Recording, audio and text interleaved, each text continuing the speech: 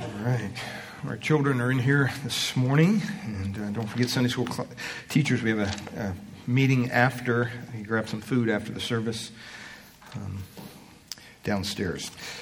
This morning, I just wanted to start a little mini-series. Usually we teach through books of the Bible here, and we don't do a whole lot of topical stuff, but being that we have a guest speaker coming in a couple of weeks, Ken Needham. If you've never heard Ken, you'll be blessed. He's British, and him and his wife are just a wonderful couple. And we look forward to hearing him in a couple of weeks. But until then, I thought we'd do a little kind of a mini-series and calling Make Your Mark. And I think that part of the reason behind this is that sometimes we grow comfortable in our faith. Sometimes we grow lackadaisical in the world in which we live. And I just wanted to kind of pray about this coming year and start off on a positive note. And so how to get a right start, how to get started right in 2016. Sounds weird even saying that, 2016. Remember the whole Y2K thing? I mean, that just seems like yesterday. But before we do that, I just wanted, as a way of introduction, I was really praying about this coming year, and I don't think we've really done this before, but kind of having a theme for the year. Not necessarily in the teaching on Sunday mornings, but just an overall theme for the body of Christ here. And I couldn't help but settle on this theme: God's Word, our unshakable foundation. And I basically came up with two verses that I would really ask you to, if you haven't already, commit these to memory and to really kind of look forward to 2016 being a year which we stand solidly on God's Word, being our unshakable foundation. The first verse comes from Isaiah 40, verse 8. And Isaiah writes there, "The grass withers, the flower fades, but the word of our God will stand forever." Amen? I mean, isn't that a wonderful thing to realize that even though this world is changing, there's a lot of things that are not going to be the same in 2017 even. Technology and world events and all sorts of things will change. But the Word of God stands forever. And then the second verse is out of the New Testament, Matthew 24:35. Jesus says, "Heaven and earth will pass away, but my words will not pass away." This is the foundation upon not only which our church is built, Grace Bible Church, right? I love that name. But in the coming year, I want us to really just stress that we are committed to standing firm upon God's Word, that we will not compromise that.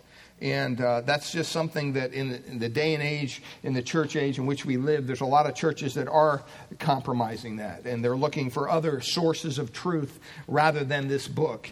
And I just want to let you know that we are not willing to do that. And so we just know that everything is changing around us, but we know that even though this year is just, 3 days old today, time marches on. You swap the calendars out, but you know what? The Word of God remains the same. And that should be just a blessing to our hearts. Well, turn over to Psalm 1, and I want us to kind of go through this psalm. This is probably commonplace for a lot of you, and this isn't something that's new truth or anything like that. But like I said, sometimes when we talk about making our mark, we need to be reminded of certain things. And this little series that I'm putting together, 3 or 4 weeks, will be basically focused on how to live your life in such a way that you at least hopefully leave some form of legacy when you're no longer here. Hopefully that won't be for a long time. But I'm reminded of what Steve Jobs used to say when he was alive leading Apple. He often used this phrase: "Let's make a dent in the universe." And if you know anything about Apple, they definitely have made a dent in our world today. And we're going to be talking about the same things in the coming weeks. How we can make a dent in this society in which we live. how we can live a life today in 2016 that will leave a mark for the world around us. And it will focus basically in the coming weeks on different purposes and intentions, mainly drawn out of the book of Acts. But this morning I thought we would start, first of all, with some questions. And the first question is basically this. If you could sum up your life to this point in a single sentence, how would you do it? If you had to summarize your life up to this point in time, how would you do it? It's a good exercise to go through. You might be thinking, hey, I've always looked out for myself. I've dotted every I, crossed every T. Maybe you have a tendency to do things the easy way. Whatever. How would you summarize your life up to this point? Question number 2, how would those closest to you summarize your life up to this point? Probably it'd be a little different than what we summarize our life to be, right? Hopefully it's not that much different. But how do they do that? When you talk to your friends, how would they summarize your life? Or thirdly, the third question, how would you want your life to be summarized if you had the opportunity? Not only by yourself and not only by others, but most importantly by God himself. What would you want him to say about your life up to this point? See, when you come to these questions, the thoughts and deeds and motives that are in our hearts, the intentions, the accomplishments, they're all put on the scale. What would you like the preponderance of the evidence to suggest that your life is about? That's a question we need to ask ourselves. When Jesus walked on earth among us, he told us what his life was about. Several times. One place in Luke 19:10, he said, "For the Son of Man came to seek and to save" what? That which is lost. And then secondly, in John 10:10, he says, "I have come that they might have life and have it" what? More abundantly, have it to the full. He also said in several places he came not to be served, but to what? To serve. See, that's what the life of Jesus was about. He came to seek out and to save those lives that have been wrecked by sin. He came to fill those lives with meaning and purpose, fullness, abundant life. And really, when you stop and think about it, that's why we're here today. That's why this room is filled with people who, as we sang, once were lost, but now we're found. Once we were sinking deep in our sin, but have since been saved from the treacherous waves and have been lifted to life by his love, by his sacrifice. See, that's what the life, death, and resurrection of Jesus Christ is all about. That's why we're here today. Now, if you don't understand that yet, if you haven't yet had that experience with the Lord, if you have yet to understand that he can and will save you, if you still feel like you're wandering around in the darkness and sinking deep in sin, I want you to know that today Jesus can make a difference in your life. He can change you. He can transform you. He can make your life into what he desires it to be. I pray that if you're here today and you don't know Christ as your Lord and Savior, that today might be the day that he makes that difference. But when you think about summarizing your life up to this point, I mean, we don't have to raise our hands, but who would like to be blessed by God in 2016? I think most of us, right? Most of us look forward to a new year, a clean slate. Wow, Lord, what awaits us in 2016?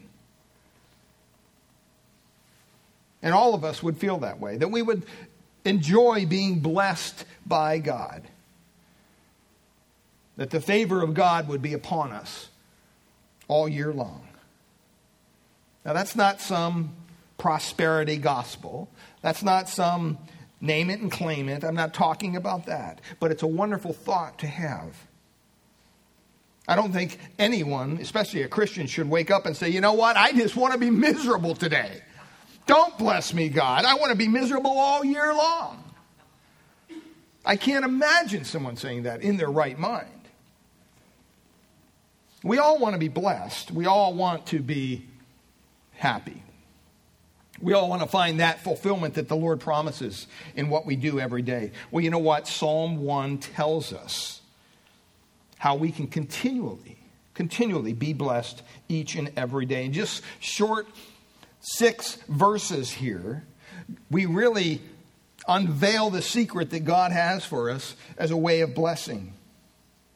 This isn't talking about New Year's resolutions. I don't know about you, but I've been there, done that. That doesn't work. You know, you can resolve all you want. And every January, most of us make some form of commitment to the new year. Some things, a list, something we want to change for the new year. Maybe it's a budget, maybe it's calories, maybe it's family, relations, whatever it might be. And usually by February or March, we're looking at that list going, I blew it again. And if you're like me, it's like, well, you just throw it out and say, I just got to wait till 2017. I don't like to start things halfway. So it's easier just to quit and start over. But see, the blessing here in Psalm 1 goes much deeper than that. And I just want to read it for us, and you can follow along in your Bibles. Psalm 1, beginning in verse 1. Blessed, or that word can also be translated happy. Blessed is the man who walks not in the counsel of the wicked, nor stands in the way of sinners, nor sits in the seat of scoffers. But his delight is in the law of the Lord, and on his law he meditates day and night. He's like a tree planted by the streams of water that yields its fruit in its season, and its leaf does not wither. And in all that he does, he prospers. Well, the wicked are not so, but they're like chaff that the wind drives away. Therefore, the wicked will not stand in the day of judgment, nor sinners in the congregation of the righteous. For the Lord knows the way of the righteous, but the way of the wicked will perish. The way of the wicked will perish. When Psalm 1 starts off, blessed is the man, or happy is the man, this is God's prescription for us for happiness. There's a lot of people looking for happiness today. And when you study this psalm, when you begin to uncover it and discover what's in it, you realize that blessedness relates to the way that we live and also the choices we make. This isn't just something that just kind of happens to you magically. It depends on the kind of person you are. From God's point of view, there are only 2 ways. We see that in this psalm. There's only 2 ways to live. There's only 2 kinds of people in the world. And only 2 kinds. Today in our relativistic society, we like to blur the lines and, have a lot of gray area. Well, God doesn't do that. He says basically there are those who are righteous and there are those who are what? Wicked. That sounds like a strong term, but that's what the Bible says. Everyone in the world, beloved, falls into one of those categories. Either you are righteous or you are wicked. There's no in between. You can't be half of one and half of the other. And Psalm 1 shows us the righteous, how they live, and why they are blessed or why they are happy. But it also shows the end result of the wicked as well. So if you want to live a blessed life in 2016, I think we need to tune our ears to God's word. Well, the first thing he says here in verses 1 through 3, he summarizes the way of the righteous. The way of the righteous. And you can kind of look at those verses. We've already read them. But the first thing I see here for us is the truly blessed and happy life is possible. Don't buy into all the negative, stuff going on in the world to think that, somebody's just going to blow this world up and I just hope it ends soon. No, you know what? You can live a happy and a blessed life. It's possible. When verse 1 begins there with that Hebrew phrase, it begins something like, oh, blessed is the man, or happy is the man. How happy is the man who? And then he kind of fills in the blanks.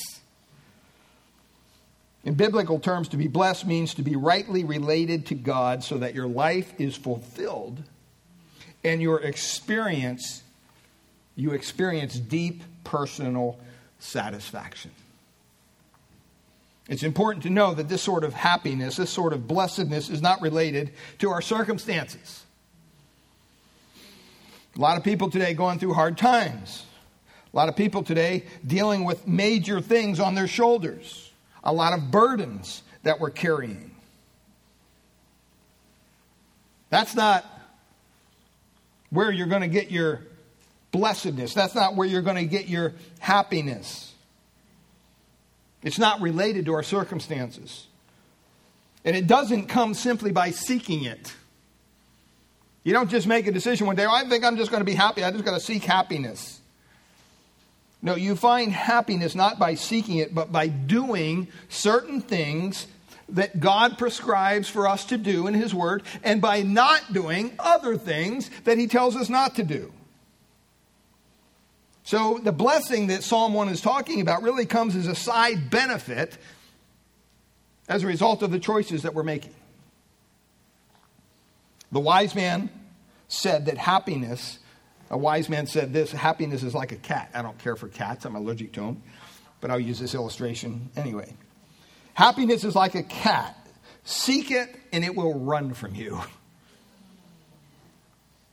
But go about your business steadily day after day, and soon it comes and curls up at your feet. Isn't that true? Have you ever had a cat? I think some of the most miserable people on New Year's Eve are those who are seeking happiness from simply some party or some celebration or some goal. It can't be found that way, beloved. Many people doubt we can ever find happiness in this world. You talk to some people, they've lost even the desire for happiness. When you look at our nation, you look at what's going on politically, you look at what's going on militarily, socioeconomic situation, everything. There's not a lot of happiness. There's a lot of pain, there's a lot of confusion, there's a lot of doubt, there's a lot of sadness. But you know what? No one knows what the future holds. I mean, we live in a day and age when you get on a plane, you're watching the people that sit next to you. You're watching the person that sits behind you. You're watching the person with that backpack in the mall. That's the day and age we live in. There's a reason why on New Year's Eve in Times Square they had 7,000 cops or whatever they had there. Sniffing dogs and nuclear detection systems. There's a reason why that is going on. Because something has gone badly wrong in the world and no one really knows quite what to do about it. But Psalm 1 assures us that it's possible to live a blessed, to live a happy life. But it promises that only on God's terms. Only on God's terms. The world will offer you entertainment. The world will offer you cheap thrills, momentary pleasure. But true happiness, true blessedness, authentic joy, and true peace can only be found in the Lord. Amen? Secondly, blessedness begins with the negative, not the positive. It begins with the negative. Psalm 1 surprises many people because it begins not with some positive statement, but with the negative. The blessing begins with what the righteous person does not do. It says there, he does not walk in the counsel of the wicked. He does not stand in the way of sinners. He does not sit in the seat of the scoffers. Look at that progression with me. Walking, standing, sitting. I see that progression every time we go to the mall. Men, you know what I'm talking about. You're walking down the mall with your wife. All of a sudden, she's not by your side anymore. You turn around, where is she? She's standing in front of a storefront, looking at a pair of shoes. You're going, hey, what are you doing? Oh, I'm just looking at these shoes. Okay. Well, come here, look at them. Okay. Pretty soon you're inside the store and you're standing there. Pretty soon, before you know it, she's sitting down and the shoe guy's out there and they're trying them on and you're going, what just happened? There's a progression there. See, it's the same way with sin. First, the man is walking down the road. Then he stops to hang out with sinners. Maybe even thinking he's doing the right thing. Eventually, then, they prove to be such good company that he sits down. And pretty soon he's having intimate fellowship with them before he even knows what happened. What started as a casual contact in the end ends up becoming this declaration of personal allegiance. When we look at the counsel of the wicked in the Bible, it means the advice of the morally unstable. Where are you seeking your advice? Where are you seeking your counsel? Are you seeking it from somebody because they got a bunch of degrees after their name? They have a doctorate degree in whatever. Be careful. I would not take the counsel of anybody, especially if I knew them to be an unbeliever, especially when it came to things of matter of life and purpose. Be careful where you're getting your counsel from. See, that's why as a church we really embrace biblical counseling. You say, well, what's the difference? There's a big difference between biblical counseling and Christian counseling and secular counseling. If I could paint a picture for you, you have this platform, just look at it as counseling. Over here you have what we would call secular psychiatrists and psychology and the people that believe in all the worldly views as far as counseling goes. That's secular counseling. That's the person you pay and you go and lay on the couch and you unload on them for an hour and then, okay, time's up, come back next week. Nothing was resolved, nothing. All right, that's secular counseling. Well, then you have on this side of the stage, you have what you call basically Christian counseling, which is in the middle here. And then you have biblical counseling on the other extreme. And biblical counseling says, you know what? We're not going to buy into all the psychobabble. We're going to buy into what God's word says.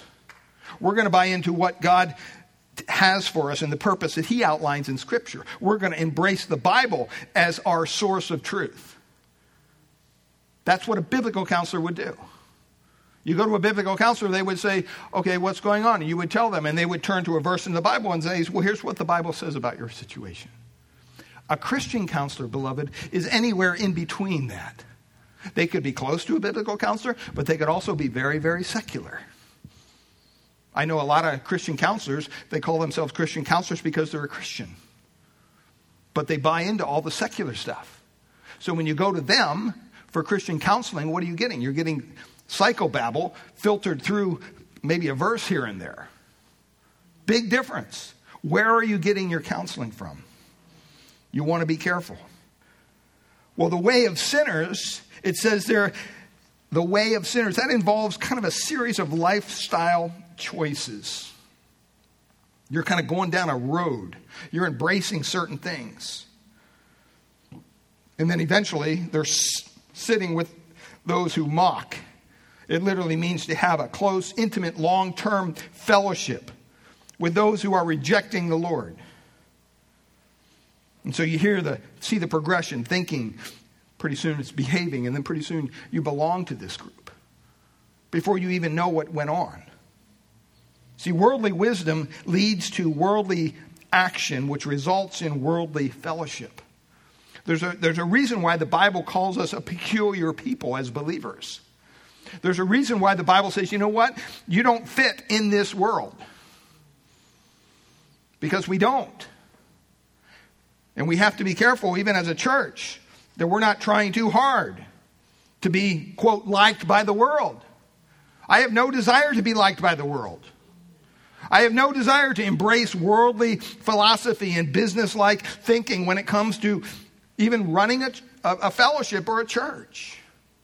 God has given us his word. He's given us an example of how to do it. Let's just stick to what he says, and we'll be safe.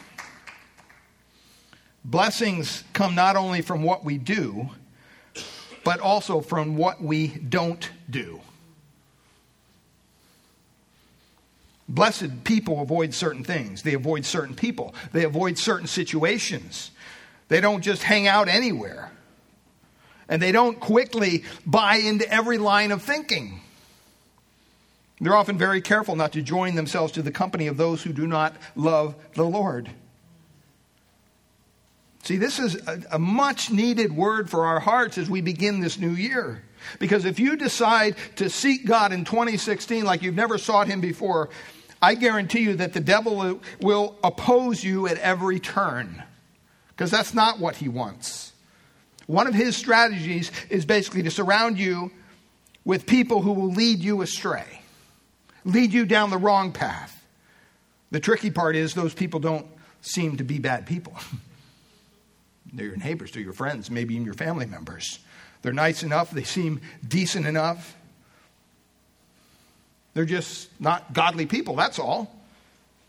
They don't share your personal faith in Christ. I mean, it's not like these people wear a t-shirt that says, hey, I'm working for the devil. Let's all go to hell together. You know, that's not their mentality. Sin never stands still. What do I mean by that? Sin never stands still. It always moves to control us. It always moves to control us. What starts as a casual contact leads on to an increasing closeness. And then all of a sudden there's a permanent association there.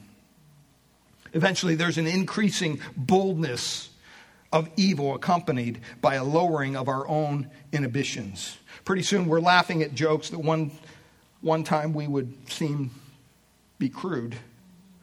We compromise our values in ways we would never have thought possible.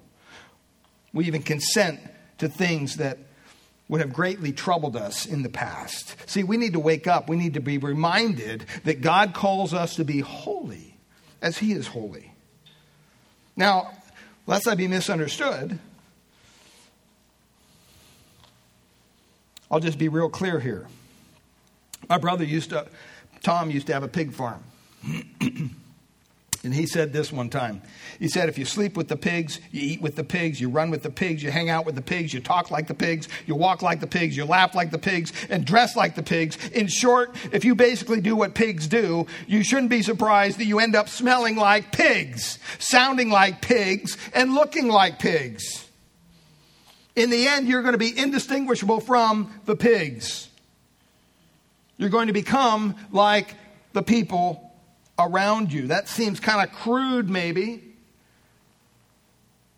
But this is true whether they're good people or whether they're evil people. Now I can hear the objection rising up in your heart even as I said that. How are we going to reach out to the lost if we don't spend time with them, Steve? Are you saying we should just isolate ourselves, us four, no more, bar the door, have a little holy huddle? No. The answer goes like this. You don't win the lost by living like the lost. You win the lost by loving the lost and what? Living like the saved. That's so important to understand. If you adopt the lifestyle of those who don't know the Lord, why would they want to have what you have? If your life is just the same as theirs, except you tag Jesus on your forehead, what's the difference?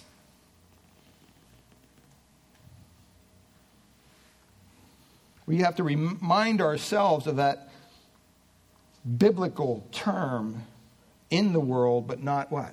Of the world. That needs to be ringing in our ears as we embrace this new year. We're called to live among the lost. We're called to love them. We're called to befriend them. We're called to care for them. But at the same time, we're called to live an entirely different life by an entirely different value system. And see, that powerful combination of truth backed up by love, that's an irresistible force in the world. You don't reach people by lowering our standards or compromising our values or compromising the Word of God. Somebody said this, it's a good thing when the boat is in the water. It's a bad thing when the water is in the boat. We got too much water in our boats today in churches. We need to make sure that we draw that line clearly in the sand. Thirdly, Blessedness comes by building your life on the Word of God. Now we kind of come to the positive. We covered what we don't do. Now we transfer over to the positive. Having refused to walk in the way of evildoers, instead we focus on knowing God's Word. I pray that you have a copy of God's Word. I pray that you open it up daily. I pray that you, when you have questions, you delve into it and ask God to show you and ask for wisdom as you read it.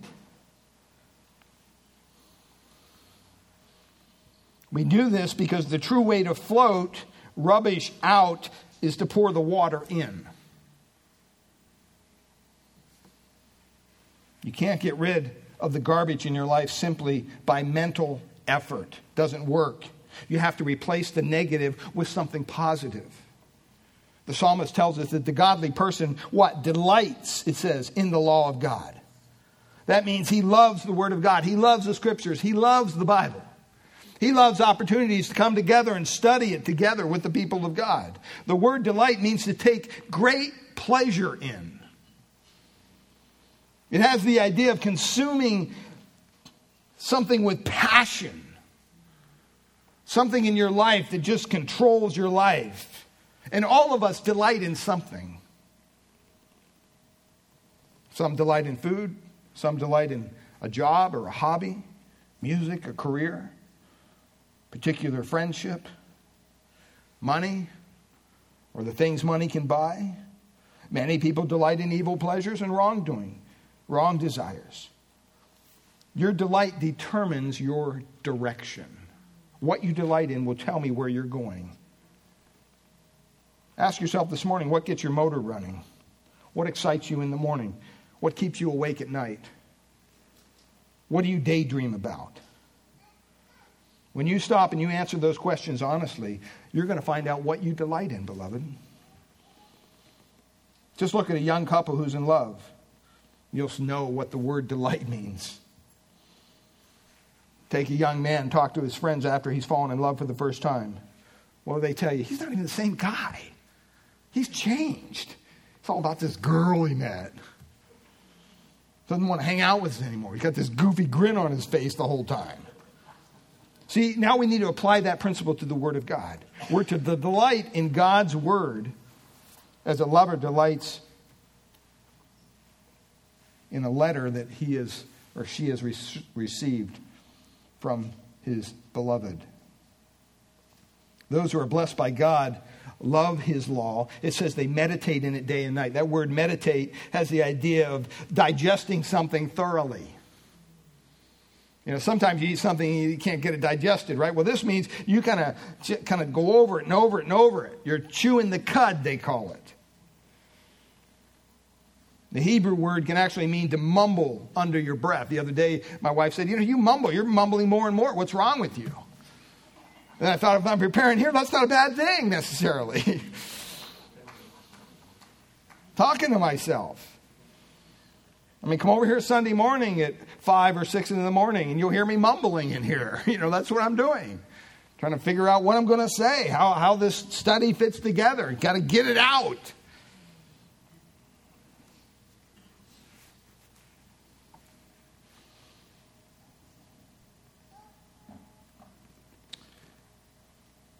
See, the blessing is promised not to just any sort of mumbling or talking to yourself, but to the patient, protracted study of God's Word. Does that have a part in your life? I remember when we went over to Israel, you'd see these Orthodox Jews standing in front of the Western Wall, and they're just chanting the words of the Old Testament over and over and over, and they rock back and forth in front of this wall, and I thought, what are they doing?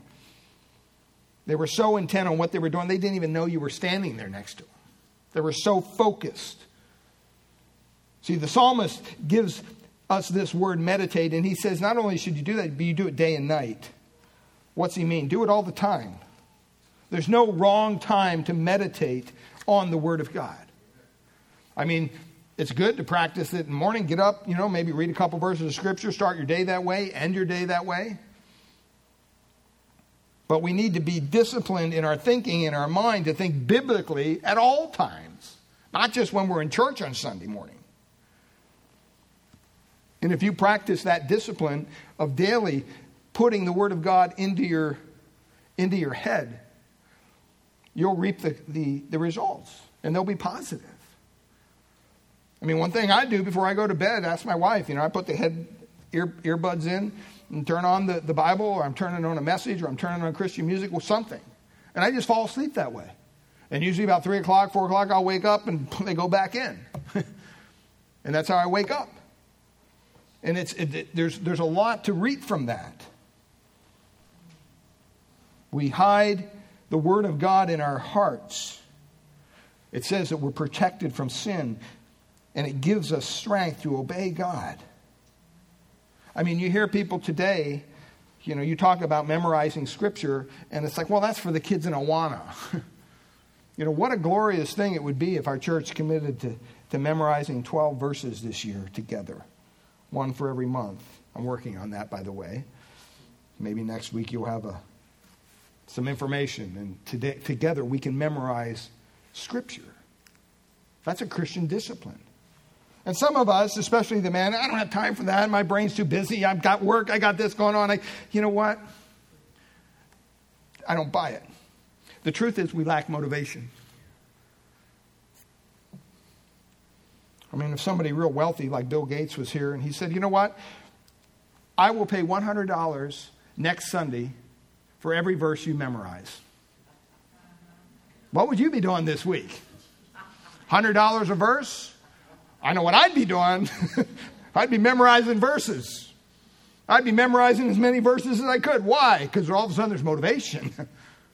Money in your pocket. Something you need. See, don't buy into that. It comes down to desire. God's Word is more precious than gold or silver. And if we delight in the Word of God, you will find a way to read it. You will find a way to meditate on it and even memorize it. Fourthly here, stability and fruitfulness are the marks of blessedness. The person who builds his life on the Word of God is like, it says, a tree planted by streams of water. It gives us stability. That word, tree planted by streams of water, has the idea of these mighty trees with large branches and deep roots that go down far enough into the soil to get their water and get their nourishment. Scientists tell us when you see a large tree that's been growing for many years, like these oaks out here on our own property, you can be certain that there's a vast, unseen root system connected to that tree. Many times, people who study these things will say, you know what? The root system is maybe even equal or exceed the part that's above the tree. You think about these sequoias that we see around us.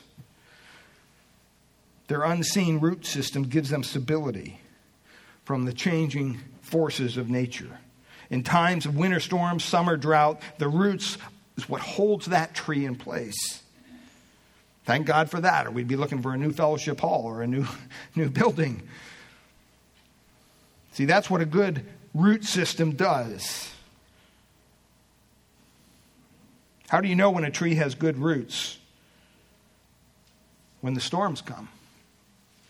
That's when you know. I mean, all trees look pretty much the same when the sun's shining and, gentle rain is falling.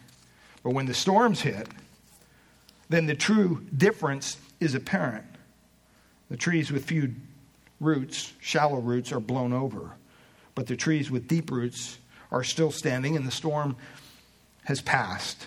And see, it's the same thing with the child of God. You won't know how good your root system is until the storms of life come crashing in on you. Only then will you discover the strength of your spiritual foundation. And the only way to really, beloved, be ready for that storm is to spend time now delighting in God's Word, mining out the truth, applying it to your Word and in your mind day by day, meditating on its truth. What also says here, it speaks of fruitfulness, fruit in its season. That means that the tree produces fruit that expresses the true inner character of that tree. How do you know when you spot an orange tree? We have an orange tree that our neighbor has. And when the grandkids come, they look at it and they go, hey, can we go to the orange tree? I say, well, how do you know it's an orange tree? Because there's oranges on it, Grandpa. Right? By what the orange tree produces, you know it's an orange tree. How do you spot an apple tree? Same thing. See, whatever is on the inside must eventually be seen on the outside. And that applies to our spiritual lives as well. It means when our roots grow deep in God's word, we will be given whatever we need whenever we need it. We don't have to fret. We don't have to worry. If we need love, from the word of God will come the strength to produce the fruit of love. If we need a forgiving spirit, the word of God, from the word of God and our study of it will come the strength to forgive. If we need courage, patience, perseverance, whatever. That sort of supernatural life is what Jesus was talking about. And it's available to every believer. But it will only be fully realized over time as we continue to walk and we delight in God's word. Well, blessedness, fifthly here, prospers in all situations. The last verses here in verse 3 offer these wonderful promises. First of all, it says it yields its fruit in its season. When you see here in verse 3 that it yields its fruit in its season, it means they gladly bring forth fruit in good times and in bad. Why? Because we're planted down deep, good soil, good roots, constantly nourishing us. That's why in Romans chapter 8, we'll get here in a couple weeks, but Romans 8 verse 37, it says, you know what? In the midst of struggles, sorrow, persecution, famine, right? Distress, nakedness, the sword, those who know Christ are what? More than conquerors. How is that possible? Because we have deep roots in the Word of God. In this world, you're going to face disappointment. You're going to face sorrow. You're going to face rejection, failure, sickness, abandonment, discouragement.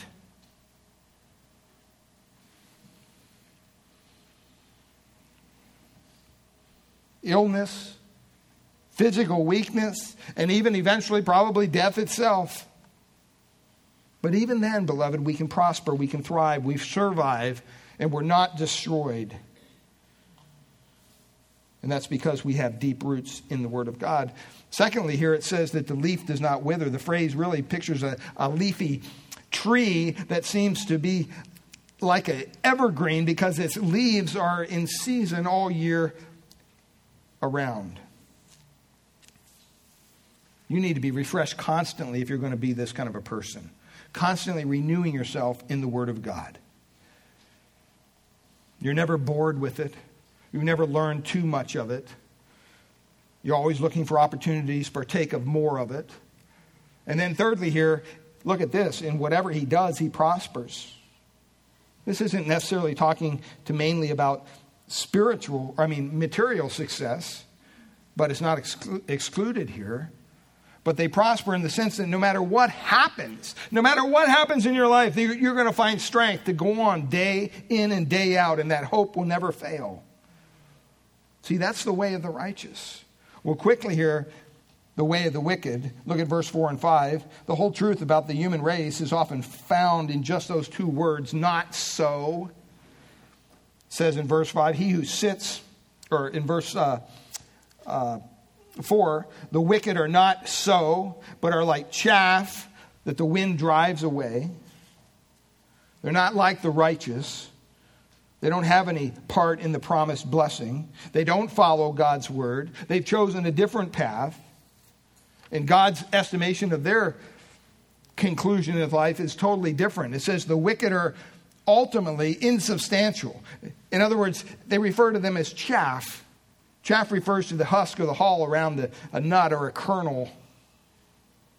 It seems quite strong, but once that kernel has been removed, it's light and just kind of goes away in the wind. I mean, think about a peanut for a minute. Open a peanut, you crack the shell open. After you eat the peanut, what do you do with the shell? Go to Five Guys, right? You see them all over the floor. If you're at a ball game, you toss them in the aisle, okay? You don't eat them. That's what the wicked are like in the eyes of God.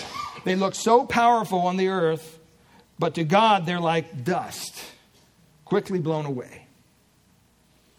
I mean, their wisdom is like chaff, changing every day. New theories, new ideas, new beliefs. Nothing solid, nothing definite.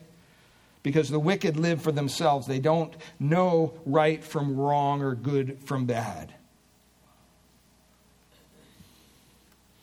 I mean, learn from this that life without God, beloved, life without God is empty. It's useless. It's trivial. It's worthless.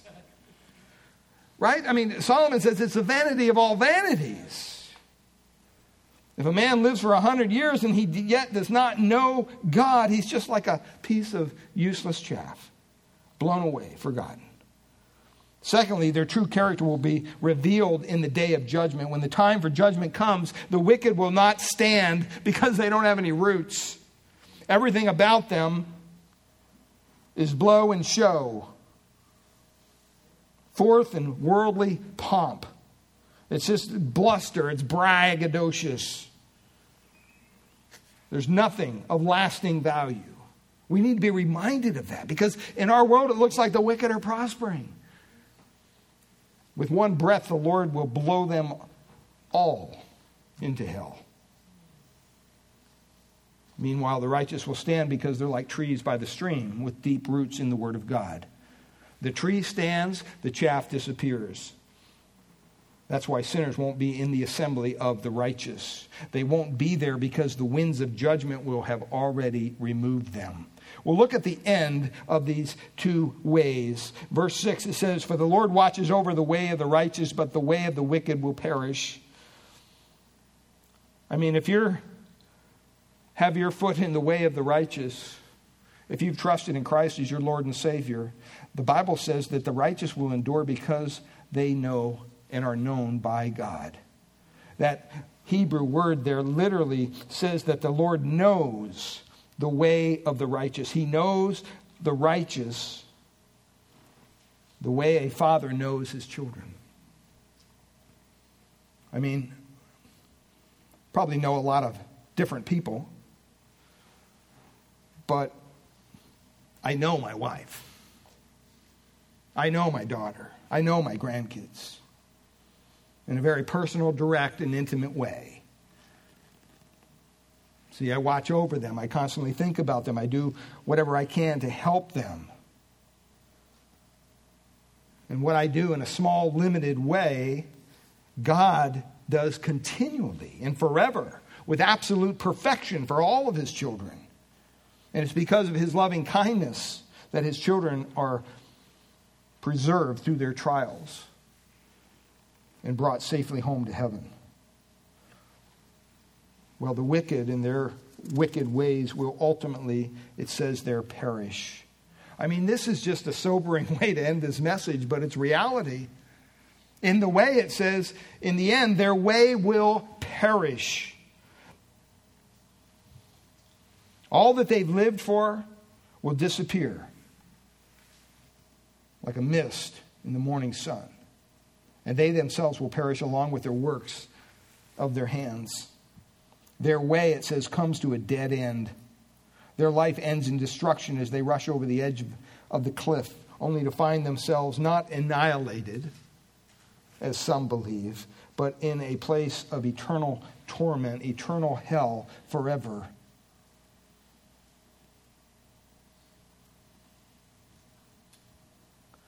We need to be reminded of that. We need to be reminded of that because we live in a lost and fallen world. And God has called us to take this message of the gospel that has transformed our lives out, not just here to Redwood City, but to the ends of the earth. Well, in the end, what does all this mean? Just to conclude, first of all, casual flirtation with sinners soon leads to total domination by evildoers. Don't think a little sin won't hurt you.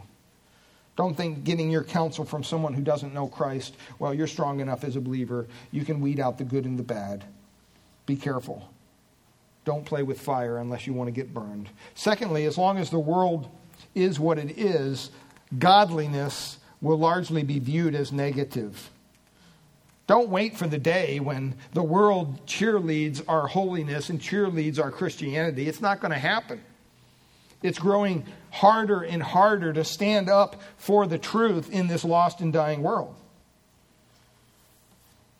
And sometimes if you ignore the negative, you're never going to get to the positive. Thirdly, many people who seemed successful by worldly standards will be judged total failures by God one day. Don't compare yourself to them. You compare yourself to this book. You compare yourself to how your walk is lining up with this. You compare your priorities in your family, in your marriage, in your life with the words of this book, and you will be blessed. And then the last thing here, the happiest people in the world are those whose lives are built on the Word of God. See, when you're doing what God has commanded you to do, every church will be a Bible church. Every Christian will be a Bible Christian, a walking testimony of what Christ has done for them and in them and through them. Father, we thank you today for your word. Lord, I pray as we embrace this new year that we would start off on a right footing. Lord, apart from God's word, we don't have anything to offer this world. And Lord, we know that a blessing awaits us as your children as we embrace this word, as we apply it to our lives, as we memorize it. Lord, I thank you for this church being a beacon of light, a beacon of truth, taking your word seriously, and being willing to stand up in a lost and dying world, to hold forth the only answer for people's sin, the Word of God, the work of Christ on Calvary. Lord, as we prepare our hearts for communion time, Lord, as we examine our own lives as we're commanded to as in Scripture as believers, I pray for any here who may not know you. Lord, I pray that they would be willing to cry out to you even now. Lord, be merciful to me, a sinner. Save me from my sin. Help me to embrace Christ as my Savior. Help me be freed from the shackles of sin that holds me captive. As believers, I pray that we would examine our own lives. Are we doing everything we can to reach out to a lost and dying world? Or are we growing a little too comfortable and having our church meeting once a week, smiling and say, God bless you, as we walk off into another week filled with things from the world? I pray that our weeks would be filled with your word each and every day. Father, we thank you for our time this morning. We pray this in Jesus' precious name. Amen.